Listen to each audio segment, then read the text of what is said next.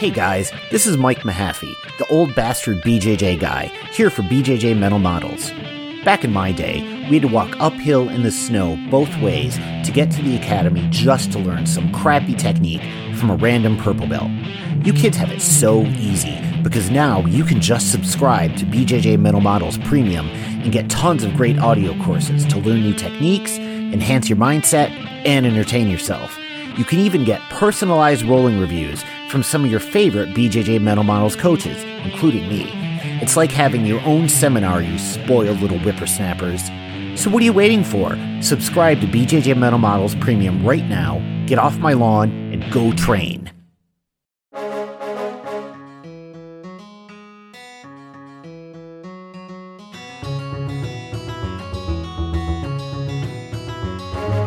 Hey, welcome to BJJ Mental Models, episode 236. I'm Steve Kwan.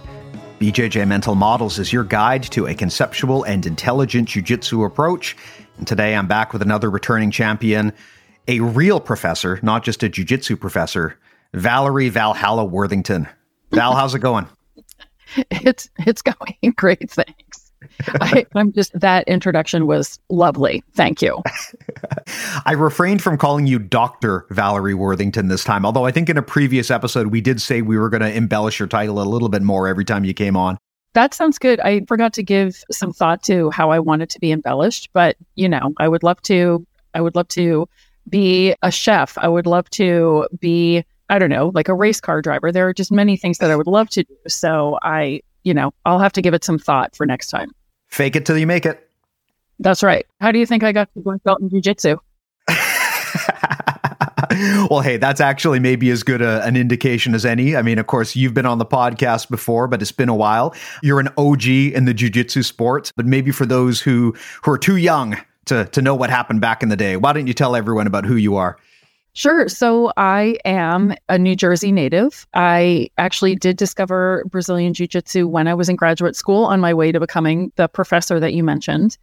And I competed some, had sort of a not too illustrious competition career, but it helped me really learn more about Jiu-Jitsu, and Jiu-Jitsu itself has helped me live the kind of life that I want to, because I've been able to use it as a tool for improvement in my life. And it's just so fun that when other aspects of my life are not as fun or not as satisfying, I kind of can't ignore them.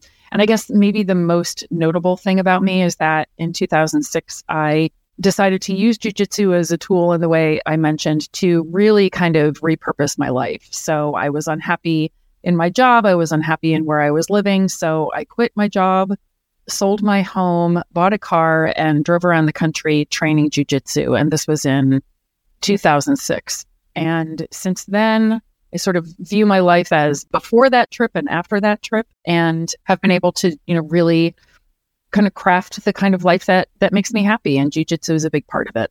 Well, that's something that I always like to explore here on the podcast. I mean, if you ask me to define jiu-jitsu in one sentence, I think I would have to say that it's a tool for personal growth.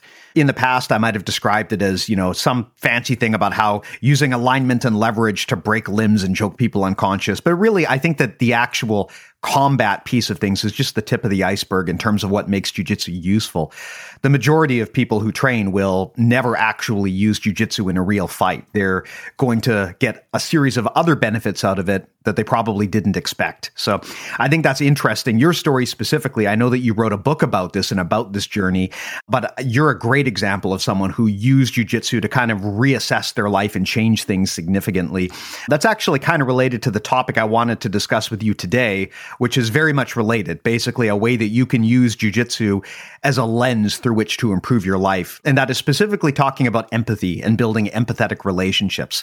But maybe before we get started and launch into that, anything you want to expand on just about your story, specifically on that topic of empathy, if there's any lessons that jiu-jitsu has taught you about this very, very important mindset, I'd love to explore.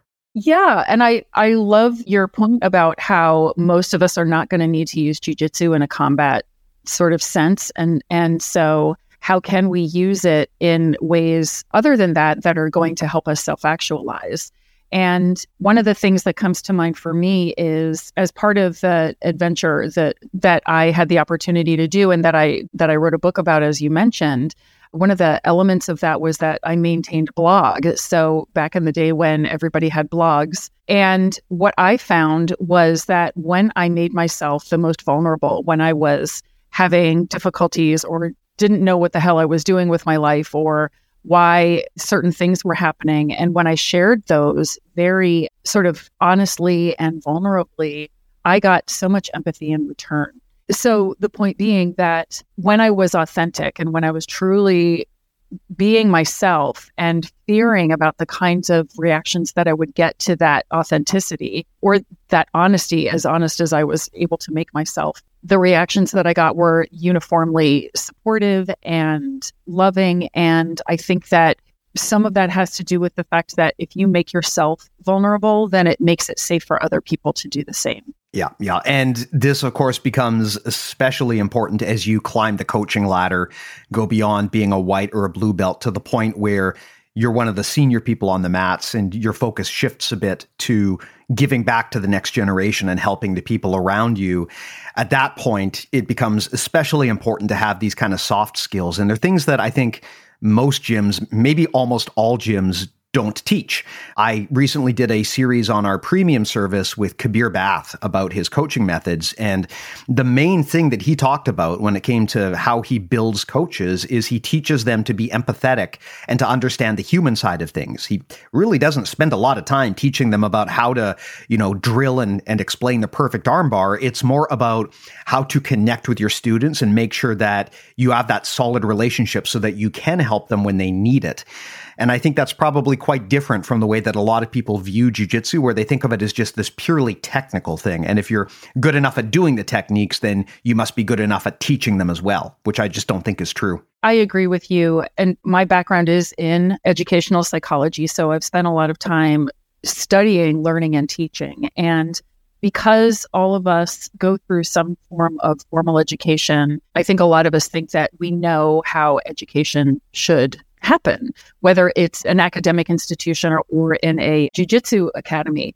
And I think that we do that sort of at our peril because there are theories and there are models that can help us in terms of how we can best reach our students. And as you mentioned, one of the most important indicators or factors in the success of a student can definitely be the instructor. And one of the things that I often say is, I can learn good technique from anybody, but I really want to be taught by people who I can respect and who I feel hear me and understand me and care about my development as an athlete and as a person. Yeah, absolutely. So where does this start then? How do you apply empathy as a tool within your jiu-jitsu? Now, we talked about from a coaching standpoint that it becomes important. But what about when you start off, when you're a white belt or a blue belt? If you're like most people at that level, you're probably so focused on just trying to figure out what on earth is going on that you're not putting a lot of thought into the mindset of your training partners and how you can empathize with or assist them. But I'm wondering if you've got any thoughts on how a white belt, blue belt, or just someone else who's generally early on in their journey could benefit from this practice in their training. How a white belt or a blue belt could benefit from empathy? Yeah, from applying it, right? Is that something that someone that early on in their journey should be thinking about? When you're a white belt, you roll into class. It's maybe the first time you've ever been there, or maybe you're within your first month or two. Are there any empathetic practices that you should be thinking about when it comes to your relations with the other people in your gym or perhaps even your instructor? Yeah, that's a really good question. And I wonder if for brand new people, if maybe they need to be the targets of empathy, meaning that maybe it's blue belts who can see that a brand new, or even a more experienced white belt can see when brand new white belts are coming in and just they've got that deer in the headlights look, and they don't know where to stand. They don't know how to tie their belt. They don't know how to do these very, very fundamental things. And at that point, their cognitive load might be kind of taken up with those kinds of things. But I think it makes a lot of sense to try to model and to try to encourage empathy in even students who have just a little bit of experience. And speaking for myself, one of the ways that I try to do that is to show empathy to other students. So if I'm teaching, then make sure that the students know that I'm happy that they're there. And so in answer to your question, yes, I think there is definitely something to be gained by expressing empathy to others when you're new. And I think that the way to get there is to model it and to expect it and to just kind of enact it as part of a jiu-jitsu community. Let me ask you this question on the topic of beginners. The way that a lot of gyms deal with beginners is they just throw them into the snake pit, right? They just put them in there and they let a bunch of the other people just beat them up. And the idea is that the best way to learn is by doing. And if you put people in that environment, they're going to see firsthand how effective this martial art is, and they're going to fall in love with it, right? But I would say that approach of just taking new people and just throwing them into the deep end of the pool is not a particularly empathetic approach, right? And now, of course, people who do this will say, well, this is all about, the strong breeding the strong and iron sharpening iron and something about boats and storms and all of that stuff. And, you need growth from discomfort, all of that. And people will say that you need to be doing all of this if you want to toughen up your students. And, to some extent, of course, that's true. We do get into the sport because we want people to be more confident and more resilient. But I also think there's a time for that. When someone walks in your door, if you just immediately just throw them into the deep end, I think you run the risk of a lot of people having a negative first experience and just trailing off. And yes, you may retain 1 out of every 10 of those students, and they may go on to be great jiu-jitsu grapplers, but you wind up losing the vast majority of your students. And I've always found this to be an interesting onboarding approach that we use in the sport. I would want to get your feedback on that, and if you think the way that we introduce people to this grappling art could be improved. It's a really good question. And for me, it raises the question of what is the ultimate goal? Is the ultimate goal to weed out the quote unquote weak, or is it to create an environment where everybody can learn? And I think your perspective on that is going to dictate the kind of onboarding that you do, because I agree with you. I remember back in the day, just like when I was quote unquote onboarded, I just kept showing up because I was weird enough that I liked the sport, even though I was usually the only woman in the room, one of the smaller people. But I think that there are a lot of people who could truly benefit from jiu-jitsu who are not going to just continue to show up, as you mentioned. So the question that I would ask of any instructor is your goal to be able to say, only 2 out of every 10 people who come to my gym make it past the first week and we're really, really tough? Or is your goal to help everybody become as tough as it's possible for them to become those people who walk through your door? Yeah, that's a really, really important insight. I think a lot of gym owners are maybe subject to a bit of survivorship bias because they look around their room and they see that they have produced a handful of really, really good grapplers and they think, hey, my approach must be working. But I think that there is that survivorship bias at play where you're kind of looking at the people who survived. You're not looking at the 90% of customers that you drove off who could one day have become those incredible grapplers, but they just had such a negative onboarding experience that they walked away. And it is something that in jiu-jitsu is a little bit unique. Basically, we try to just throw people into the fire on day one. I certainly can't imagine a company doing this with their employees, saying, we want to make sure that we only hire the best and the brightest. So we're going to make our employees as miserable as possible in the first month to see who stays around, right? It just seems like an odd and inefficient approach. And like you said, it creates this filter where you're basically now catering to people who have already mentally made up that decision that they're going to do this no matter what. There's a lot of people who might be on the fence and they just have a really negative first experience and they bounce and you never hear from them again.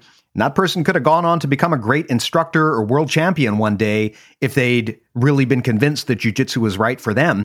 But just due to circumstances, they didn't have that experience. Agreed 100%. And this gets back to the topic at hand, because imagine if you are a 100-pound woman and you were attacked. And your reason for coming to jiu-jitsu is to learn how to defend yourself and to take back your sense of autonomy and empowerment. It may be the scariest thing in the world for you to even walk through the door and to encounter a mostly male clientele whose purpose in going to class is to learn ways to dismantle your defenses. And that woman might be the toughest mofo around because she overcame those fears. But if your sense of what is tough is only aligned with what you yourself have experienced as toughness, then you might miss out on the opportunity to really understand a sense of toughness from someone else's perspective and be able to bring that kind of dynamic into your gym. And what a missed opportunity, as you were saying. Yeah, I think it was actually you who talked about this on a prior appearance, just how many gyms, they kind of build their gym through the perspective of the instructor and what they like and what they want to see. And by doing this, they send subtle signals to other people that maybe this gym is just not a good fit for them. And that represents a lack of empathy right there. The common example, and again, I think it was you who brought it up last time you were on, you talked about how many gyms, they just don't even have a women's changing room. Yeah. Well, if that's the case, then you're creating a self-fulfilling prophecy, right? If a woman walks into a gym wanting to learn self-defense and there's no women's changing room and there's no women training there, you're sending a signal whether you intend to or not. And that really just comes down to you kind of looked at this gym most likely through your own perspective, and you fail to understand that by creating this narrow lens of what jiu-jitsu looks like, other people are going to look at this and just immediately assess it and say, well, clearly this isn't for me. Right. Absolutely. So two things. First of all, I must be an OG because I'm starting to repeat my stories. So maybe not starting, maybe I've been repeating my stories the whole time. And the other point that I was going to make is that I think there are a lot of gym owners who would like to be welcoming, would like to understand what students need who maybe didn't have the same experiences they did, or who maybe aren't in the same demographic. But sometimes we don't know what we don't know. Sometimes we don't know the questions to ask. And so that's why having these kinds of conversations, I think, is super important because, whether it's trying to get more women in your gym or trying to get more kids or trying to get more of those people who went to that job and that you were describing hypothetically and were like, wow, this place stinks. I'm going to go train jiu-jitsu. Regardless of the kinds of people that you're trying to attract or the kind of gym that you're trying to create, that kind of awareness that, my perspective is but one. And there are other perspectives to learn from. Maybe I don't agree with everybody's perspective, but in understanding or in trying to understand other people's perspective, first of all, I'm being more expansive. And second of all, I actually then have a reference point for understanding the rationale for my perspective. Right. Now, it's funny. I've got a 6-year-old kid, and she is very much into the golden rule right now. I keep telling her about the golden rule, the do unto others rule. And I'm trying to convince her to look at life through that lens of understanding how other people are going to perceive something and how you would feel if something was done to you. Obviously really important at that age because you're just kind of starting to learn that, hey, the world doesn't revolve around you. There's other people out there who have their own wants and desires, and they're not going to like you unless you take that into account. And I think most people would agree that, if you're going to apply one mental model in your life, the golden rule will probably have the most benefit across the board to just your general quality of life. The challenge is, though, it gets hard to do that when you get really experienced. Something you had mentioned earlier is that when you get up the chain and you're super experienced, it becomes difficult for you to remember what it was like to be a white belt and to remember what that experience was like. Also, that experience may have changed. I was a white belt in 2008. I am not sure what it's like now to be a white belt. I'm sure it's dramatically different. So it's not even as simple as just trying to remember what happened to you. Things can change over time and someone else's experience might be different. So if you are that ranking brown or black belt in the gym, how do you become empathetic with those people who are so far removed from you in terms of experience? Like, how do you get into the head of that day one white belt so that you can understand what they're going through? Yeah. One of the things that comes to mind is you talked about how being a white belt might be different now from the way it was when you were a white belt. I think another thing that may be shifting is the way that we enculturate white belts. So again, like we were talking about back in the day, it was sort of like white belts were seen and not heard. And they were, I would train with people who would make jokes like, oh, that's so cute. They think they're people, as opposed to just white belts. But I think what I have seen more of nowadays is that precisely for the reasons that you're talking about, that people do want to, instructors do want to kind of understand what their students need. There is more communication going on, and there's more of a sense of, listen, I know something about jiu-jitsu, but you know what you need. So let's put those two things together, and you can tell me if encouraging you to train another round is pushing you or if it's too much. And you mentioned the golden rule, and I actually was sitting here doing a little Google search while we were talking because I thought I had heard of something called the platinum rule, which it turns out I did. At least Google has indicated that Tony Alessandra wrote a book called The Platinum Rule, and the platinum rule is treat others the way they want to be treated. So that is another example of where empathy is needed, because if I treat you the way I want to be treated, then I'm thinking, yeah, everybody wants to be treated this way. But you know what? Even if it doesn't land for me that X white belt wants to be treated in the way they want to be treated, that's what they want. So that's another sort of exercise that I can use, or another muscle that I can strengthen to try to understand what other people want. And then to the extent it's appropriate, give them that. You know, I actually love that insight, because that old adage of do unto others, treat other people the way that you would want to be treated, it is noble, but it assumes that the other person is exactly like you. I mean, there's a lot of things that I know other people would want to do that I have no interest in doing. And if they treat me like they would treat themselves, that doesn't necessarily solve for the problem. I mean, it's appreciated, but it's not necessarily optimal. God, I can't believe I'm going to cite this, but professional wrestler Cody Rhodes once talked about this, and how he was talking to his wife, who is of a different ethnicity than he is. And he, I guess, used to be of the mindset that, you should try not to see race, right? You should try to just pretend it's not there, and that that's the way to fight racism. But something his wife said to him was, if you don't see race, then you don't see my experience. Which is completely true, right? I mean, you are making assumptions about what someone else's experience and perspective is like through your own lens.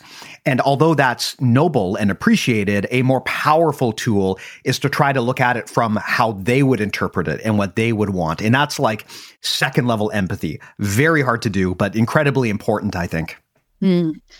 Agreed. And as you're talking, I'm thinking of the training that I got. Part of my alphabet soup is that I'm a health and wellness coach. So I have a couple of letters that I earned in becoming that. And one of the biggest tenets or tools that is used in coaching is empathy, along with non-judgment. So I can empathetically show up for somebody and help them meet their goals, even if inside I'm going, why would you want to do that? Because it doesn't matter what I want to do. It matters what the other person wants to do. And so my ability to get on the same wavelength with someone who is telling me what they need, it's respectful and it's empowering. And to the point you made about WWE wrestler, what was his first name?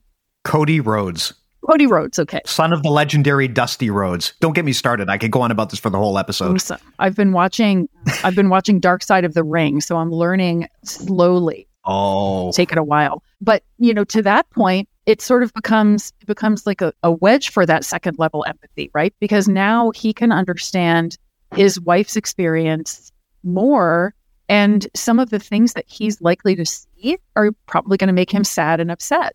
And maybe that's sort of the hidden curriculum of developing empathy, is that we're going to have to bump up against our own discomfort and our own fear. Yeah.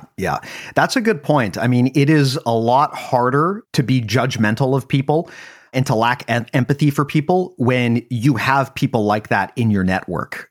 I mean, as an example, I have a friend who transitioned genders many years ago. And after seeing what impact that had on their life and how the world treated them, it completely changed my perspective of what the trans experience must be like, right? And I like to think I've become much more empathetic about that. And I think this is important because we do live in a world now where, at least if social media is any indication, it does feel like like people in general lack empathy. They're quick to judge. Ultimately, if you're on social media, you're playing into an algorithm that fuels controversy and outrage, right? So it's going to kind of prime for those things. And it is hard, I think, in this day and age to maintain your human empathy, especially given that so many of our interactions, like this one between us right now, it's through a screen. This is very different from going out to coffee with someone. What are your thoughts on this, Val? As someone who's been thinking about this for a while, how do you retain your empathy in a day and age like today? Such a good question. I think there are, all kinds of, to the point you made, there are all kinds of studies coming out about the detrimental effects of social media. And social media is a tool like jujitsu, right? It can be used for good. It can be used for bad, just like jujitsu can be. And from my perspective, the thing to do is to try to strike a healthy balance, is to, as individuals, to be as humble as possible and open to learning, and also to recognize that over time, our experiences change. So while you were talking, I was imagining what it would be like to get a bunch of, old heads in a room and talk to them about empathy, because, and this is a generalization, a stereotyping, and I know that's true, but I'm wondering about the relative emphasis that someone who is in their 20s, who is, just killing it on the mat, how important is it going to be for them to see what the experiences of other people compared to someone who is, in their 50s, in their 60s, has been training for however long and can't do the things they used to do. So the point being, I guess, that, maybe there's something to be gained from looking at, I guess, the maturity or the age of someone's belt. Yeah. In addition to the age of someone's actual person. That is also a good point. You have kind of this jujitsu maturity, which can be very different from real life maturity. I mean, anyone who's grappled for a while knows this, right? We've all met those people who are, they're 50, 60 years old. They're nice, gentle, kind of maybe nerdy, non-athletic people. But you put them on the mats and they just have a total freak out and they're trying to murder everyone because they don't know what they're doing. It's a different type of maturity. And I guess we all have different areas of life where maybe we are more mature than others. And a lot of that, I guess, just comes down to experience. Yes, for sure. And like I said, I don't mean to imply that 25-year-olds are not capable of empathy, just simply that in the context of jiu-jitsu, what is your role and what are your goals at the moment? And so if you're an instructor, then it would behoove you to have a group of people who are happy to be at your gym and who want to come and who feel seen. And if you are a younger competitor, maybe you're not as interested in that at the moment, although maybe once you retire from competing, that's something you would want to do. And that's not to say that you can't have empathy as a competitor or as a young person, but maybe it manifests itself in different ways. So, for example, I can see that competitor just really being able to comfort a white belt who lost their first competition. Because if you compete at all, as you know, you're going to win some and you're going to lose some. Now that I'm just sort of thinking about this out loud, maybe one of the ways forward is to think about where empathy is needed and in which kinds of contexts, and then deploying the appropriate person or the person who's at sort of the appropriate level or stage of their development in jiu-jitsu to provide it. Yeah. Especially with white belts, sometimes that context is important. White belts tend to take losses and performance in their first tournament really hard because they don't have the perspective that, look, this is a local regional tournament at the white belt level. 5 years from now, no one's even going to remember this happened, right? But when it's your first one, you don't have that perspective. And so it becomes very easy to take those situations extremely seriously. I'm not a big fan of reffing. I stopped doing it just because I really don't want to get into arguments with a bunch of white belts who take everything so seriously. I remember the last time I reffed is just everyone wants to argue and dispute points because, they all want to win, right? But look, if you're just doing this at a small local regional level, it's supposed to be fun. It's not a world championship at that point. Your career is not dependent on that win. And a lot of the time, those more junior people, to them, they look at these things as a much bigger deal than they actually are. And I think that's a good example maybe of where the gray hairs like ourselves can provide some guidance. For sure. And you're raising another point about sort of how sometimes it can be difficult to be empathetic, right? So if you're a ref and you're a black belt and there's a white belt contesting you, maybe part of you is saying, oh, you know what? I understand. They're frustrated. They worked really hard to come to this competition and they wanted to do well. So that might be one part of you, but maybe the part of you that is kind of foregrounded at the moment is just, all right, yes, I understand. Your match is over. I got to go ref another match. Get off my mat.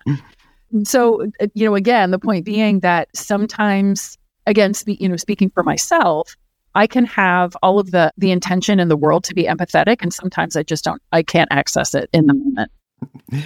Interesting. And I mean, that's always going to be the case, right? Again, bringing this back to parenting, I have this with my kids sometimes where if all other things are considered, I would prefer to be empathetic. I would prefer to hear her out. I would prefer to take her opinion into account. But sometimes we just have to, we got to get out of the house in 5 minutes and I don't have time to mess around. We need you to put your shoes on and get out the door, right? And you need to kind of shelf that. And of course, you got to be careful playing that card because if you shut down someone else's feelings, that can come back to bite you. But there are times when it is important and you have to say, look, I know you have a differing opinion on this, but I really need you to do this right now. Mm. That's always a difficult conversation to have. How do you manage that? I mean, especially as a gym owner or a coach, how do you handle that with the people underneath you? That's a really good question. One of the ways that I have handled it in the past, just in the teaching that I've done, is I'll say to people, I really prefer not to pull rank.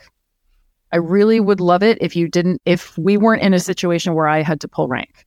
So what I would like to see in this class is that everybody is respectful of each other. Everybody is seeing to each other's safety, and everybody is doing as much as they can to kind of see outside of themselves so that it isn't just about you. And I know that different people and different belts are at different levels of ability to do that. And that's not to say that if people make a mistake or if someone hurts someone by accident, kicks them in the leg or whatever, I don't get angry. But I do hope that people will see that, you know what, the reason you kicked that person in the leg is because you were going 1,000,000 miles an hour. So maybe you can tone it down. So I try as much as possible to make it a team effort or sort of like a group goal that everybody just polices themselves and everybody contributes to a positive and safe environment so that Cranky Val doesn't have to pull rank to make sure that everybody stays safe. Cranky Val. I love it. Cranky Val. Well, let's talk then about coaches a little bit more, because I know a lot of the people who listen to this are coaches or they aspire to be. How do you teach empathy to a coach? We mentioned earlier that most coaches, when they get into this, their focus is on learning jiu-jitsu techniques and teaching people jiu-jitsu techniques. And I think there's a movement to go beyond that now and to talk about systems and to bring in sports psychology and educational best practices, all of which is important.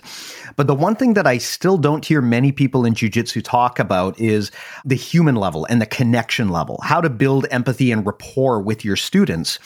That's just something that not only are coaches generally not taught, but a lot of coaches might be adverse to, because again, a lot of people look at this as some sort of like sport for tough folks. And it's hard to be vulnerable sometimes in a culture like that.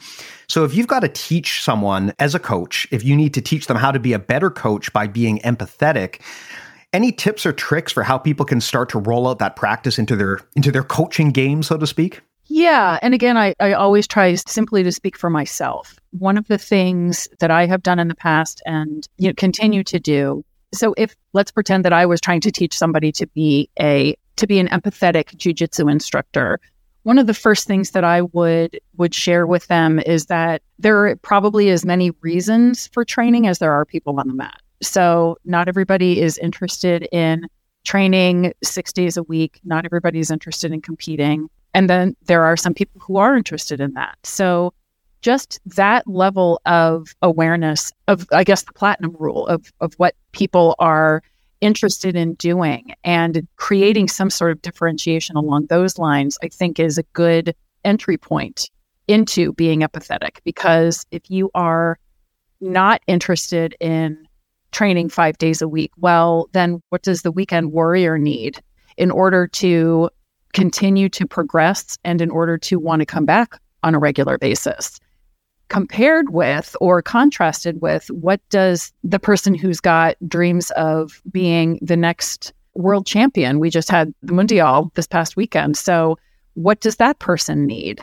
And so just simply understanding that different people are going to have different goals in jiu-jitsu, that leads to a discussion or at least an awareness of the fact that different people are going to have different needs.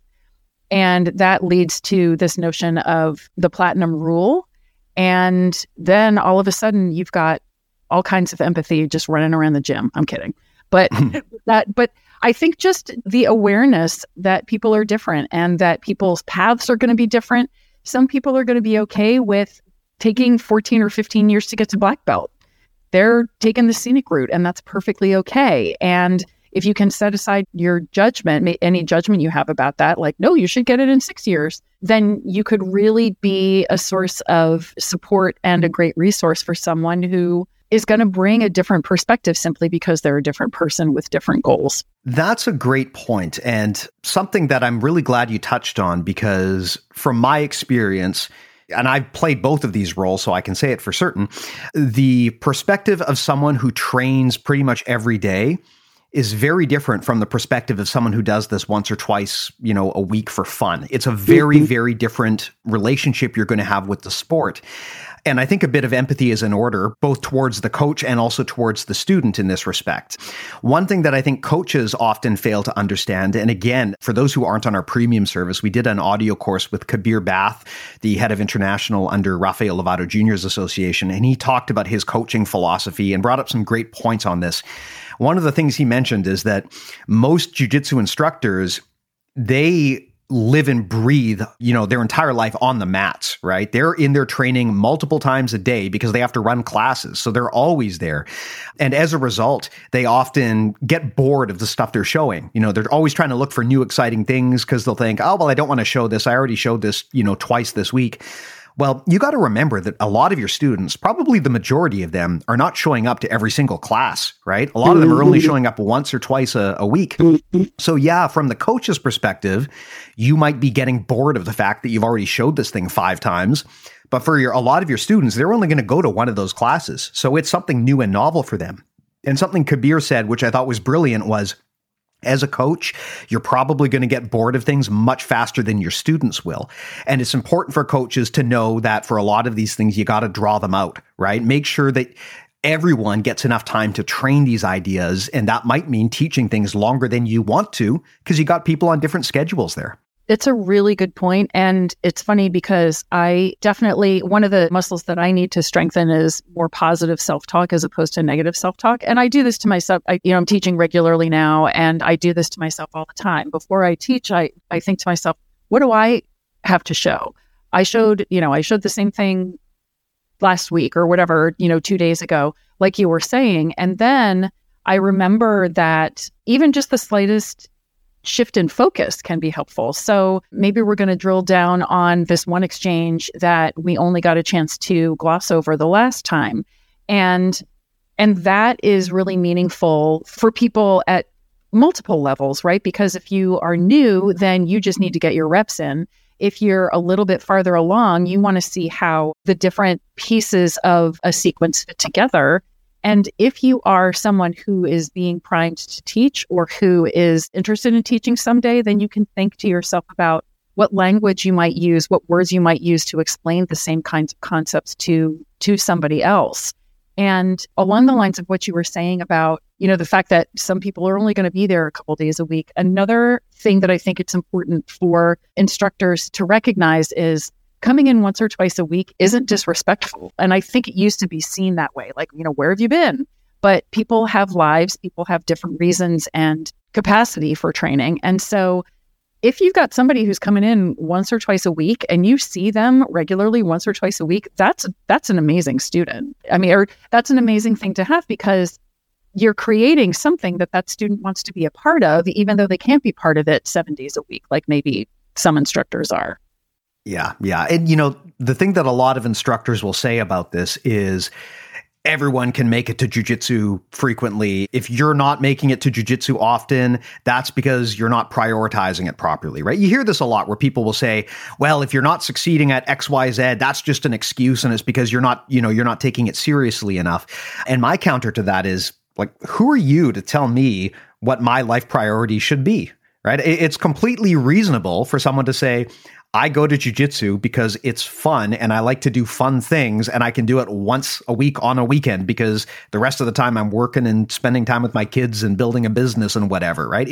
It's totally fine to say, this is not my life priority. But a lot of instructors kind of have trouble with that. And they, I think, expect their students to treat jiu-jitsu with the same seriousness that they do. But I mean, for a lot of us, this isn't our job. For a lot of people, jiu-jitsu is an outlet. It's a hobby. And it's okay to have that kind of relationship with it where you say, I want to do this once a week, right? Not everything you do in life has to be done with the intent that I'm going to be the best in the world at this. Sometimes you do things because the practice itself has benefit regardless of the outcome. And I think this is something instructors often lose touch on, is they want their students to commit to this as if they are a pro, but the vast majority of people out there who train jiu-jitsu will never be a pro and don't want to be anyway. Yeah. And while you're talking, I was thinking this is another sort of entry point for empathy, right? If you're an instructor and your first thought is, why are they not only training 2 days a week? As opposed to, oh, I'm getting them in 2 days a week. And maybe you can think to yourself, what is it that's bringing this person back? And how can I cultivate that? And what is it about their life that is enabling them to come just a couple days a week, but not every day? And like you were saying, maybe it's going to be a revelation to some instructors that, oh, some people just do this for fun. But if you can be open to that, and, anytime you're curious about something or, don't understand the choices that somebody is making, instead of disparaging them or seeing them as wrong, a more empathetic route might be to just want to understand more. Tell me more about why you're only coming 2 days a week. Yeah. And that is also a great illustration of how to build rapport and connection with your customers, right? Mm-hmm. The best way to learn about someone is always just to ask. And I know it's hard for jiu-jitsu people to talk about their feelings and to be vulnerable, but man, if you want to know what someone's motivations are, the best way to get that info is just to ask them, have an open conversation. And if you're concerned that people are going to be afraid to be vulnerable, again, like you said earlier, the best way to encourage vulnerability is to model it yourself. If you as a coach are vulnerable and humble and you admit the limitations of your knowledge and you're open about the things that don't work for you and the challenges you're having, you're going to see the same behavior most likely out of your students. I think the problem that a lot of instructors have is they're really afraid to show vulnerability. You can kind of see this when you look at people's social media, right? People are very, very hesitant to show what the bad days look like. But unfortunately, if you don't model vulnerability, the people around you are less likely to model it as well. So as an instructor, I think it's always a good idea to just admit when you don't know something, admit when you're not good at something, admit when something's frustrating you, encourage that discussion so that your students know this is normal. They're not a freak or they're not bad at this just because they're struggling. It happens to everyone, even the coach. Right. Absolutely. And if that seems like a bridge too far, I'm a big fan of successive approximations. So maybe you're not going to say, you know what, I don't know how to berimbolo. There's how there used to be like a whole generation of jiu-jitsu practitioners who didn't do leg locks, right? And there's a whole generation of practitioners who don't berimbolo and things like that. So maybe you're not going to want to say, I don't know the first thing about the berimbolo, or when I came up, we didn't do leg locks. So maybe that's not where you're gonna show your vulnerability first. But maybe you can practice by saying something that is a little less sort of difficult to admit. Like, oh my gosh, sometimes I feel really sore and, don't feel like training, or it took me however long. This is one that I share with people is, man, when I was first learning to run the pipe, I don't think I actually, even just in drilling, I don't think I actually took anybody down for a good month or two. So again, the point being, think about ways that you can show quote unquote chinks in your armor that don't feel like huge chinks, like just a little chink, just show a little chink. And then maybe that helps model that kind of behavior for people until you get to the point where you really do feel comfortable being vulnerable. But it's a successive approximations, and it's also a strengthening of a muscle. So if you extend that metaphor, there may be some soreness, meaning it may feel difficult at times. What about for the people who are here maybe part-time, or they're earlier in the journey, or maybe they're just not as great at jiu-jitsu as they want to be? Something that I observe in jiu-jitsu is we've got this kind of funny thing where people who do this for fun will go in there and they'll roll with someone who does this professionally. And of course, they'll get smashed, but then they'll really beat themselves up over it and they'll be miserable about it. And although I guess that's understandable, right? When you go in and you do a competitive physical activity with someone and you lose, it's never going to feel good. It's easy to beat yourself up over it, but it's also completely reasonable and understandable that you didn't win. You shouldn't expect to. If you're a 50-year-old father of 3 who trains once a week and you do this for fun, you should not be surprised if some 20-year-old pro athlete is just kicking your ass every single time, even if you are technically more senior than them, right? Belt-wise. It shouldn't be a surprise. But in jiu-jitsu, people, I think, do unfairly beat themselves up over this. They've got this expectation that if I'm losing, there must be something wrong with me. What are your thoughts on that? And how do we be more empathetic to those people, as well as teaching them to be more empathetic to themselves? Because I think that's a big part of it, is people, they kind of beat themselves up internally when it's not warranted. Right. Really good question, and a question for the ages. So one of the things that comes to mind for me is the fact that, back in the day, there wasn't really a distinction between professional and amateur jiu-jitsu people. Like you could jump into the worlds without having prepped officially for it, like not having done a training camp, just doing regular training. And sometimes you could do pretty well. I think those days are long gone, precisely because there are training camps and there are, professional white belts who are competing and training all the time. So that shift is happening, but it hasn't completely happened, which may be part of the reason that people are beating themselves up, because there's still this sense that we're all kind of in it together. I think that's changing. And I think that there are, some gyms where, and even, with a competition class kind of idea. So I think that's one of the dynamics at play that makes it difficult for people to give themselves a break. If they're, a 40-year-old blue belt who is getting schooled by a, 20-year-old white belt, that can feel challenging sometimes. So maybe part of helping that 40-year-old blue belt be a little bit kinder to himself is, first of all, sharing that history.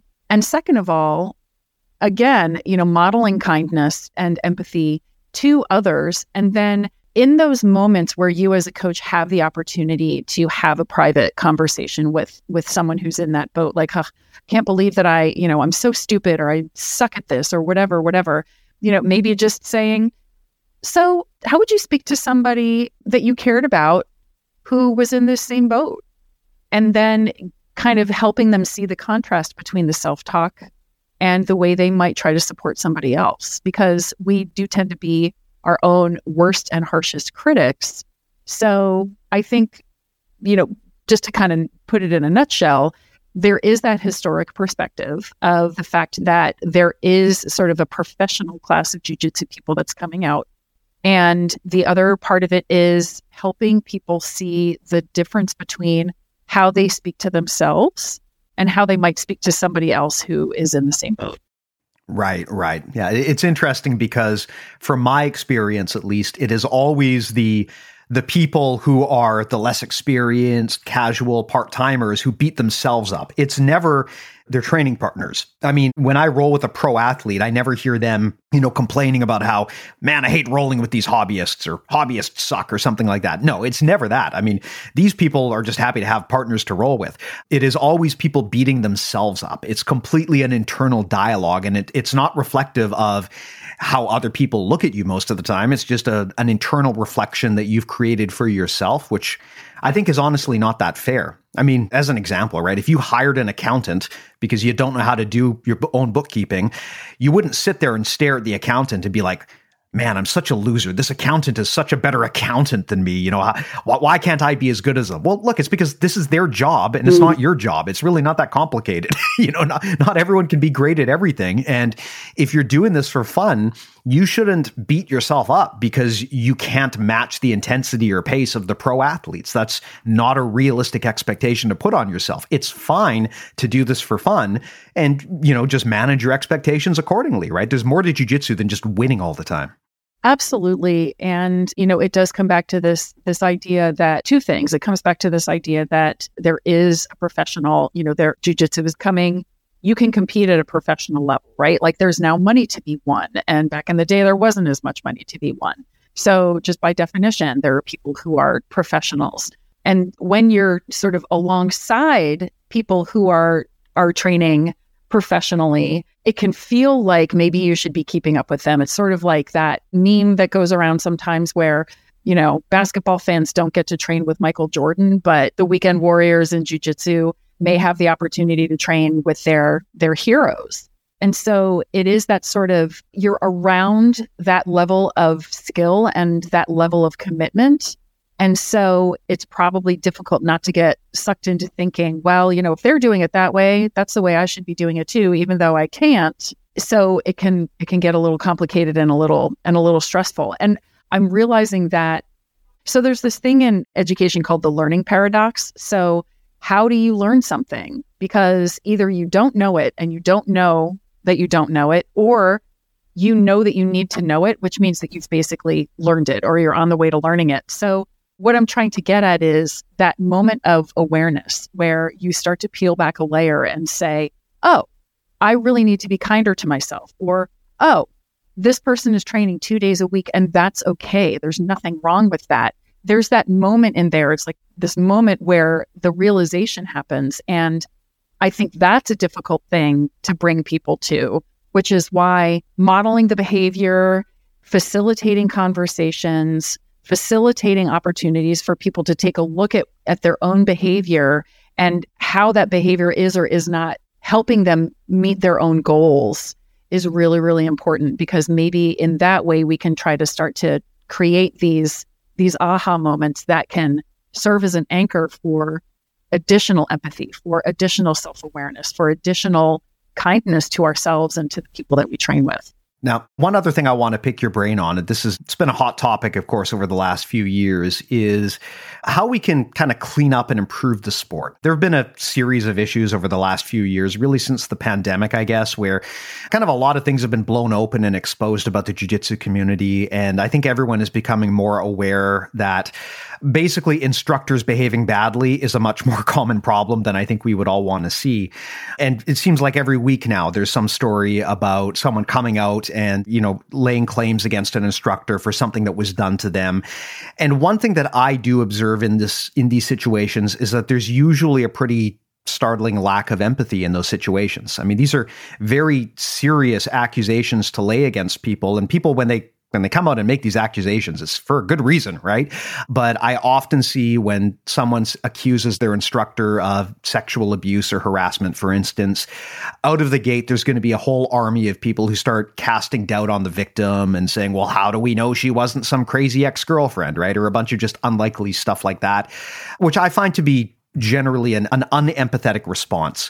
And I think we see same things in just regards to, the way that PEDs are tolerated in the sport. Also the way that, a lot of the way that people behave during the pandemic as well with COVID and such. Just it feels like there's a general lack of empathy here. And I can't rule out that maybe this is just me projecting my own belief structure onto the rest of the world, and maybe I'm in the wrong here. But do you feel like when these kinds of really bad things happen, do you feel that there's anything that our instructors could or should do to be more empathetic to the situation? Because it really does feel like in jiu-jitsu, we're really not good at crisis response. And I think that maybe part of that is lack of empathy.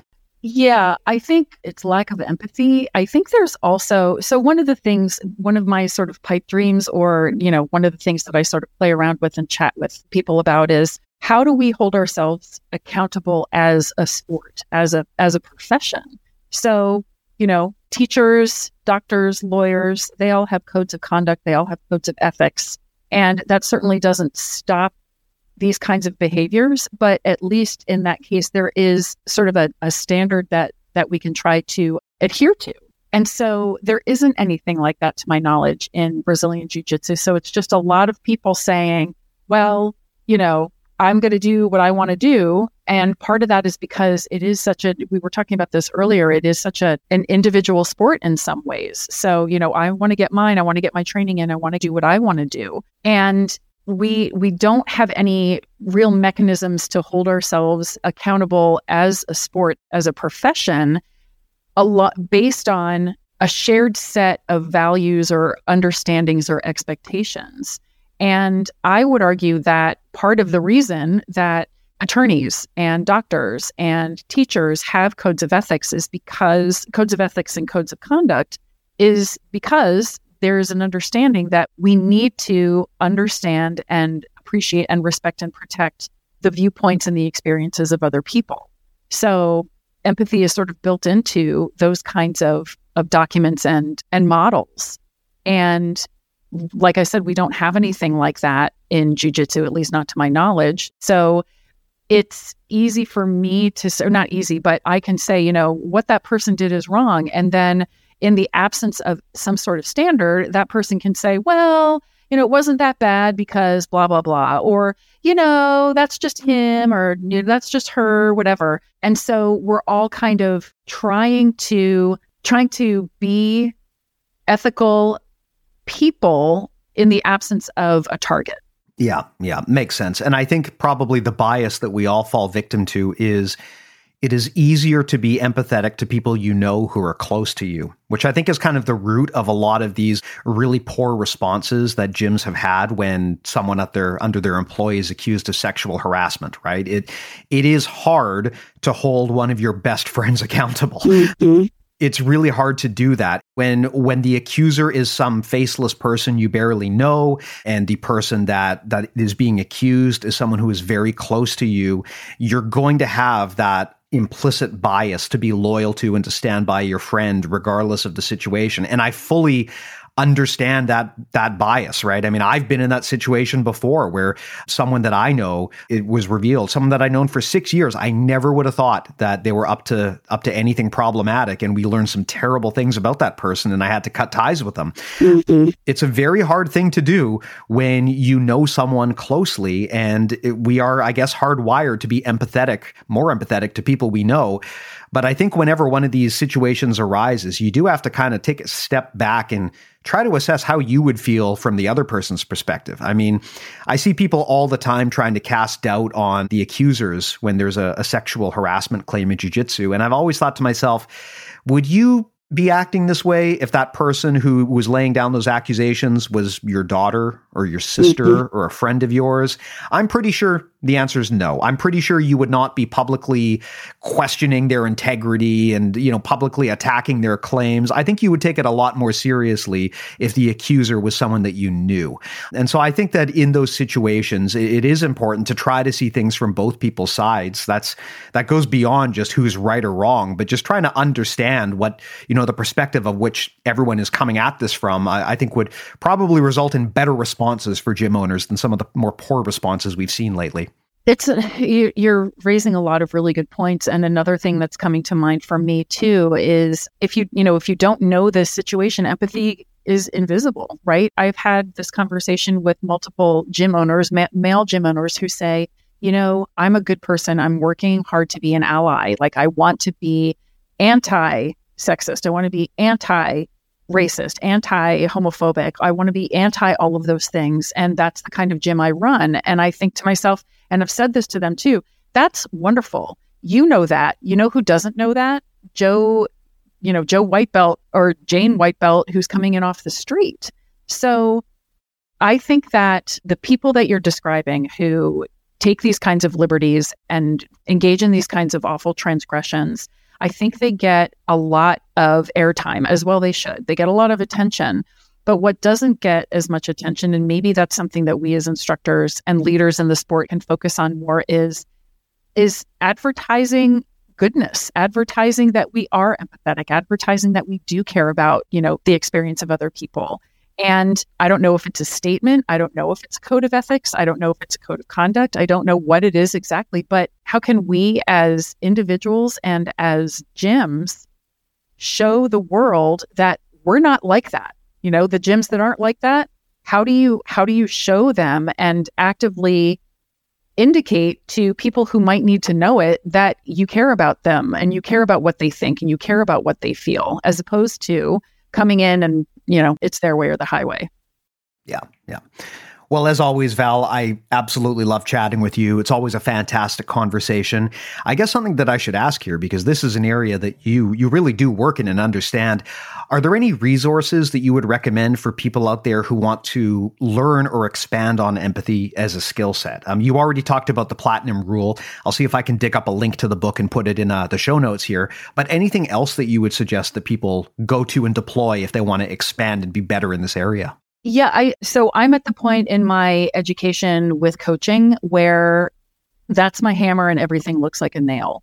But truly, one of the main takeaways that I have from integrative wellness coaching or just, you know, professional coaching is the fact that we are educated, we're trained to be empathetic, we're trained to be present for people, we're trained to put their needs first and to empower them to do what's right for them. So I'm not saying everybody needs to become a coach, but if you go to the International Coaching Federation and or the National Board for Health and Wellness Coaching websites, there are lots of resources there on coaching and what it entails.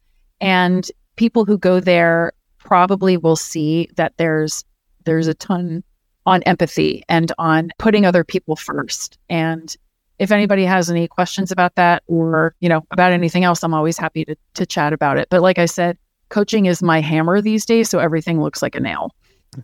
Well, hey, on that note, if people want to contact you, ask you questions, or get coaching from you, how do they go about reaching out? Yeah, so I'm on Facebook, usually just posting pictures of my cat. And I'm on Instagram too. My Instagram handle is just my name backwards, Worthington Valerie. And if anybody wants to email me, I'm WorthingtonValerie500 at Gmail. 500? I didn't realize you were that old. Well, you know, I've been around a while. So 500 months? No. So hold on. Does this mean that there were 499 other Valerie Worthingtons and you couldn't get any of those addresses? That's a really good question. And the answer is no. I tried a couple, like Worthington Valerie 1, Worthington Valerie 2. And then eventually I just went, you know what? Forget it. I'm just going to go with 500. But there aren't 500 Worthington Valeries. And it turns out I was right. And now I wish I could change it, but I just have done so much email. You know, so much emailing with that email address that it's mine forever. Awesome. Well, hey, as I always do, I'll put links to all of those resources in the show notes. So if anyone wants to check out those resources you mentioned, as well as your book, which I definitely suggest that people look into if they're considering making the leap into jiu-jitsu as a full-time thing. I think your experience is very informative for a lot of people as to what that can look like. So great playbook there if you want to benefit from Val's experience. I'll put a link to that in the show notes as well. Also, all of your contact info, Val, I'll put there. And I'll also put a link to all of our stuff. Everyone, I'm sure, knows, but if you go to bjjmentalmodels.com, that's where everything lives. Over 230 episodes of the podcast now, all timeless, all evergreen, all useful information. So that's all there for you, as well as our awesome newsletter, which is free. Definitely recommend you sign up to that if you haven't already. And of course, if you want to go deeper, that's where we recommend BJJ Mental Models Premium. You can sign up on the same site, bjjmentalmodels.com. The reason you'd want to do that is because, first of all, you get access to the biggest audio course library for jiu-jitsu that I'm aware of in the world. If you're like me and you prefer to learn concepts and strategies and ideas through this medium, it is the best resource to do it. You also get direct coaching from our awesome black belt review team. We just onboarded Josh McKinney, former BJJ Mental Models guest from a few weeks ago. So we've got some amazing coaches on there. If you want to supplement your training, get some perspectives from literally world-class black belts on what your grappling looks like, sign up for premium, upload your your videos and we'll break it down for you. And of course, you also get access to our Discord community, which I really believe is one of the best and most productive internet jiu-jitsu communities online. If you're looking for a place where you can meet people and network with people who will actually support you and help you be better as a grappler and as a coach, that's the place to go. So I definitely recommend that. There's a free trial, so please do check it out. Again, everything's at bjjmentalmodels.com, and I will put the link in the show notes. But Valerie, as always, thanks again for coming by. Always love these chats, and it was great to catch up as usual. You are welcome, and thanks to you, and best wishes. And I'm sure that your 6-year-old is the boss, but I hope that she's got some empathy and lets you do some of what you want to do sometimes. She's working on it. Take some time, I think. But thanks a lot, as always. And thanks to the listeners, too. Take care, and we'll talk to you next time. See you soon.